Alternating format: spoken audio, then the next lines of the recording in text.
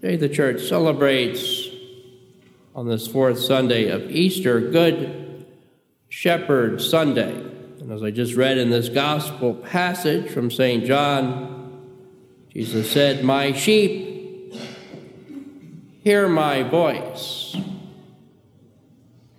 Hopefully each one of us has heard the voice of the Lord this day.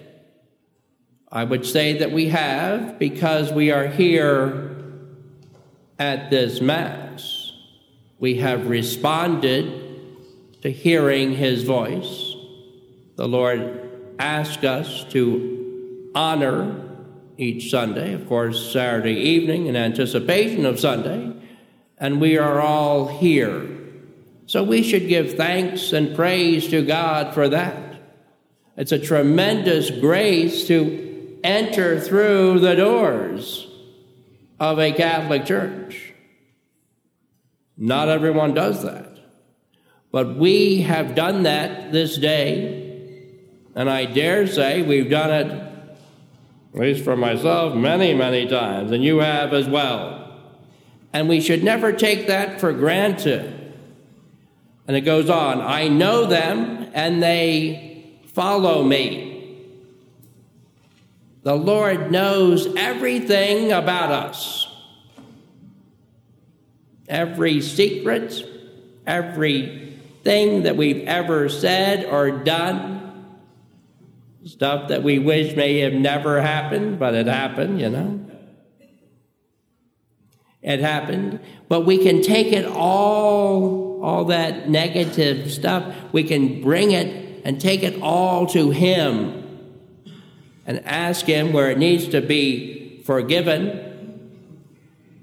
It can all be forgiven and forgotten.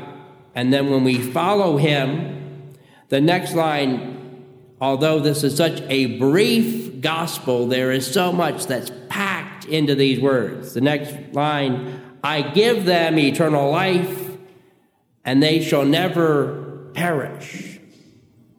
Friends, we are on the road to heaven. I repeat, we are on the road to heaven, and we must remember that. In the craziness of our society, in the craziness of our world, such division within our country, such absolute terror plots and stuff throughout the world as we speak, and yet the Lord God Almighty, he still is King of Kings and Lord of Lords. And we are on the road to heaven. And again, "I give them eternal life, and they shall never perish." We're going to live forever with him. And that again would tie in with the first reading, where it says that with Paul and Barnabas, the people, of course, are not always accepting the message, the Jewish people, but then it extends out to the Gentiles as well. And then it says here, the Jews, however, incited the women of prominence who were worshipers and the leading men of the city, stirred up a persecution against Paul and Barnabas and expelled them from their territory. What did they do? So they shook the dust from their feet and protested against them and went to Iconium. The next line, the last line, it needs to be remembered, though. The disciples were filled with joy and the Holy Spirit. We too need to be filled with joy and filled with the Holy Spirit, particularly in preparation as we move through these days, these 50 days in the Easter season that will lead us to the great day of Pentecost. For this year it will be celebrated on June the 9th, Pentecost Sunday. And again, going back to the gospel, "My Father who has given them to me is greater than all, and no one can take them out of the Father's hand. The Father and I are one." There's always that unity between the Father and the Son. In any important decision that the Son had to make, It speaks oftentimes that he would spend hours in prayer, communing with the Father. Oh, how we need to commune with him. He, Jesus, the Son of God, communing with the Father, how much more so for us, so fragile, so weak human beings in constant need of his grace, constant need of his mercy. But we will attain the gift of everlasting life because of his mercy. So we need to be merciful with ourselves and merciful towards others. Certainly tomorrow we celebrate Mother's Day. I extend to the mothers of the parish a blessed, blessed day. And I always think on this Mother's Day weekend, I think of the greatest mother of all, of course, the Blessed Mother. May we in this month of may we pray often to her. If you pray often to the Blessed Mother, I believe your life will change because you will draw strength from her divine Son. She will give you the graces you're asking humbly. I'm asking you to pray for me, asking at the hour now and at the hour of my death.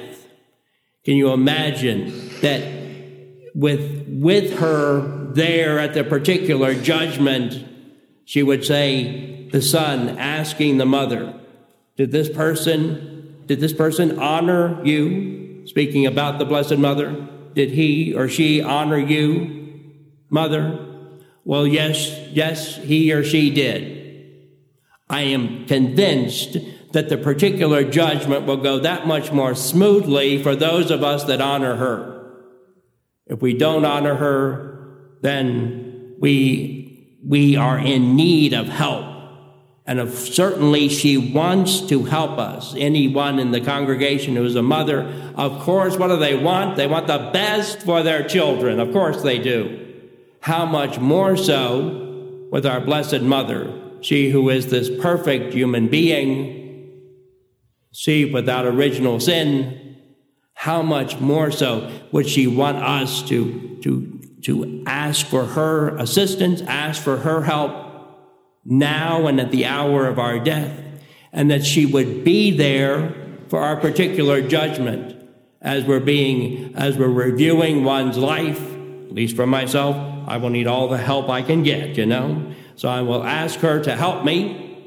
And so may we pray often to her. May we pray often to the Lord. May we pray often to our beautiful saint, patron saint of St. John the Beloved, and all the angels and saints. And if we are doing this, then again, my sheep will hear my voice. I know them and they will follow me. I will give them eternal life and they shall never perish.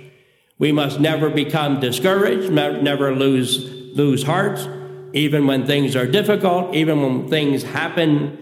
Things happen sometimes and you don't know why they have happened. But take note from Paul and Barnabas in today's first reading. The disciples were filled with joy and the Holy Spirit. May we never lose that joy, and may the joy and the peace of the Lord Jesus Christ be with you this day and for all eternity. Amen. Alleluia.